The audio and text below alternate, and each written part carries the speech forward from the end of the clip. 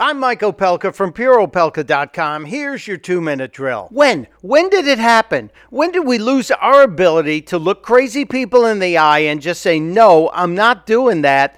That's a crazy request. Why do I bring this up? Well, there are 16 women whose job it is to provide spa services to other women.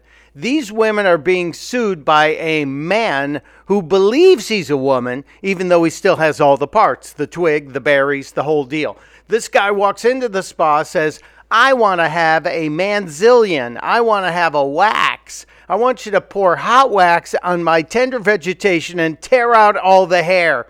And the women went, no, we don't do that for men. You get your manzillion at the spa for men. Well, this Bobo, this mentally deranged individual, has filed a lawsuit, and guess what? It's going to be heard.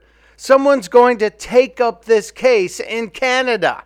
It is insanity. When did we lose the ability to tell people, I'm sorry, you're not mentally correct, and you need to let this go? What's next? Somebody saying, I know I'm 65, but I identify as a 21-year-old, so I demand that you treat me that way.